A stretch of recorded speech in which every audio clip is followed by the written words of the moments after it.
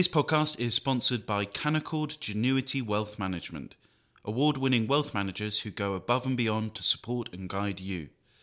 Visit candowealth.com to start building your wealth with confidence. Hello and welcome to Coffee House Shots, the Spectator's daily politics podcast. I'm Isabel Hardman and this is the Sunday Roundup. Boris Johnson is to pay a visit to Northern Ireland tomorrow to try to smooth things over following the Assembly elections earlier this month. With Sinn Féin securing the most seats for the first time and the DUP threatening not to form part of the government at all, it does not promise to be a particularly stress-free day at the office. The Business Secretary Kwasi Kwarteng joined Sophie Ridge to discuss what the government intended to do about the contentious Northern Ireland Protocol. Obviously, the DP have said that they don't want to engage in power sharing until parts of the Northern Ireland Protocol are fixed, in their view. And various cabinet ministers, including Liz Truss, including Dominic Raab on this programme, have been very clear that they don't think the protocol is currently working. Does that mean that the UK government is prepared to unilaterally scrap parts of that protocol, even without EU agreement? Absolutely right. I mean, throughout this whole debate, even before the protocol and the treaty was conceived, we've had a number of people in this country whose presumption has been that the British government is always wrong and that the EU is always right. And that's clearly too simplistic.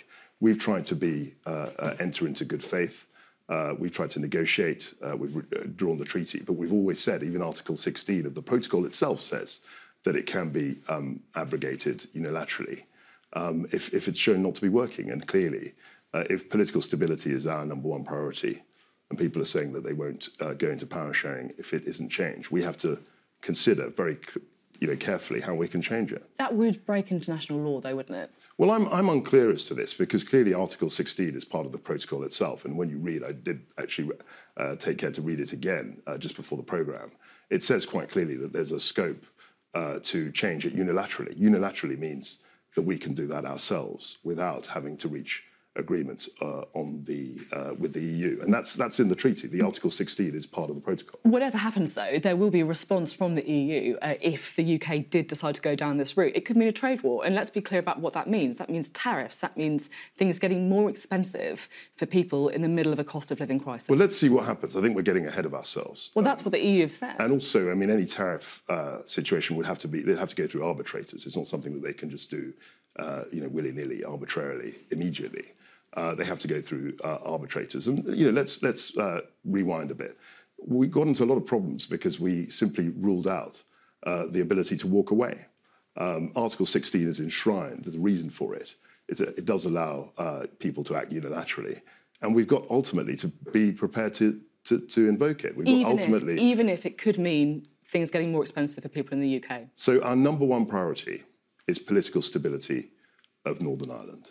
Now, if many people there, nearly a majority, are saying that they cannot actually have an executive without looking at the protocol again, we have to be prepared to do that. And as far as I'm concerned, we have absolutely the right to invoke Article 16 and to reopen or re-examine the protocol. Ridge brought up an interview she conducted with Boris Johnson shortly before the 2019 election, in which the Prime Minister insisted that there would be no need for any border checks between Northern Ireland and the rest of the UK, except in very specific circumstances. So pretty clear there. Absolutely no checks. And he said it numerous times. Yeah.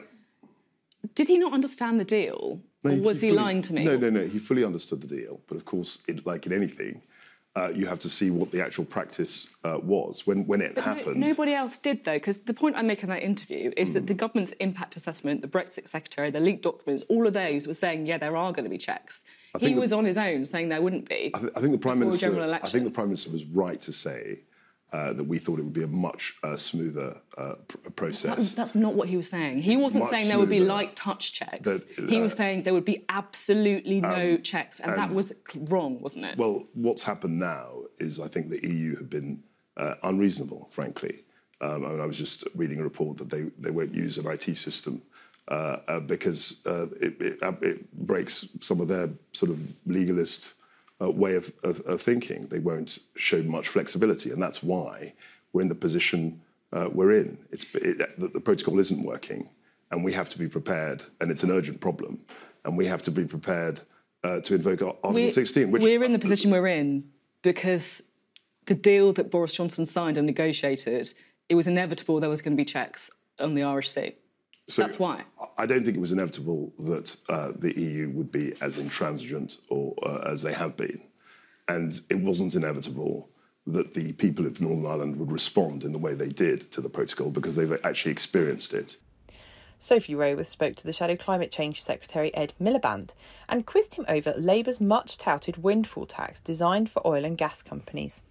There are some who criticise you from inside your own party, the left, who say that your ideas at the moment are not big enough. They're not radical enough. Well, let's talk about the ideas. So we're going to give Conservative MPs, the whole House of Commons, a chance to vote on Tuesday on the windfall tax. I talked about the social emergency in this country. I think it is obscene, frankly, that we have, as a result of soaring energy bills, oil and gas companies making billions of pounds in our country, and the government refuses to put a windfall tax on them. It is shameful. It should shame them. And we're saying to Tory MPs on Tuesday, in that vote in the House of Commons, that the case for a windfall tax is now unanswerable. You see that across politics, across business. The chair of Tesco calling for it the other day. We're saying to Tory MPs, right, you've got the choice now. You can vote for a windfall tax, or you can explain to your constituents why you are refusing to provide them the help that they need. And every day, let me just make this point, every day that goes by is sleepless nights for millions of people with this government refusing to help. Is the windfall tax radical enough? Because it is a one-off, presumably, unless you're proposing to tax these companies every single year. It's a one-off windfall tax. And it's also something that the government has said it is looking at. Well, they've said, they've said different things every day of the week, frankly. But is it radical enough? That's what I'm asking. In the big picture. It's a really important response to this cost of living crisis. And when you say, is it radical enough? I was in a citizen's advice in my constituency on Friday. Somebody on universal credit just thought there's absolutely no chance of them paying their energy bill. That person will get £600 help under Labour's plan. £200 across the board, £600 help for that, for the woman I met.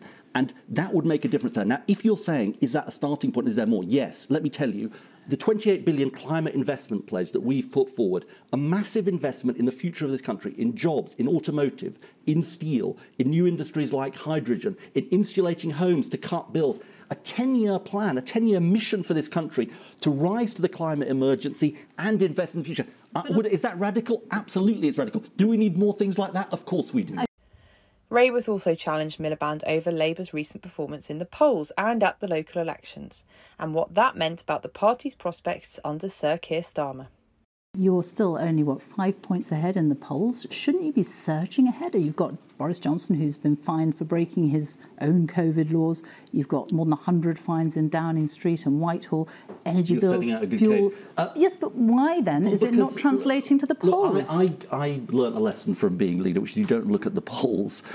You look at real results that were happening, and those real results showed progress. But look, but that's the point, isn't it? It is progress. That's from a historic defeat, from one of our worst election defeats that we'd ever had. That is he said. The thing about Keir is that he's somebody not just of decency and integrity, but he has his eyes on the prize. He knew when he took over it was a mountain to climb. We're climbing the mountain, but we've got further to go. What excites me is showing people. I just want to take a step back, because I think what most of your viewers are thinking about is what is happening in this country, which is a social emergency. 7 million people, Sophie, skipping meals in Britain, one of the richest countries in the world, because of rising energy bills, rising inflation. And what we're interested in doing is showing that we've got the solutions to that challenge. But if you've only made progress at this point, and given what we've just been talking about, given what I've said about the Prime Minister and his fines and the situation we are in, you should surely be surging ahead if you are going to win an election. I don't see it that way. Look, people... Why not, I don't understand. Because the next general election is 2 years away. People are slamming doors in our faces in 2019. People, including in my constituency, people had lost trust in us. And so we had a massive task, and Keir had a massive task. If what you're saying to me is we've got much, much more to do to win the next election and prove to the British people that we can be the change that I think they need, of course we do, and let's get on to that. And finally, Ridge sought Kwarteng's 2 cents on the results of the Eurovision Song Contest last night. We've come second. What is going on? Well, we had a very good contestant. Sam Ryder did a good job. he got lots of votes. And it feels right that Ukraine won, of course. Well, of course. And I think the important thing I thought was when President Zelensky said that it should be hosted, as is customary in the winning country, and that will be Ukraine. And I look forward to seeing it when it's held there. And they've talked about it being even in Mariupol. Is that something that the government in the UK would try and support to try and make sure that does Absolutely. happen? I mean, President Zelensky was very clear that it will be hosted in Ukraine, and he mentioned Mariupol, and that's what we hope to see. And obviously the country might need support from others to make that dream become a reality. Absolutely. I mean, what we've done is really support Ukraine right through from the beginning of this crisis, and we'll continue to do so. That's all for this week. I'm Isabel Hardman, and this podcast was produced by Matthew Taylor. Don't forget to subscribe to the Coffee House Shots podcast on the iTunes Store. And if you enjoyed this podcast, do subscribe to our daily Evening Blend email. It's a free roundup of all the political news each day, along with analysis and a diary on what to expect next. Just go to spectator.co.uk/blend. Thanks for listening, and do join us again next week.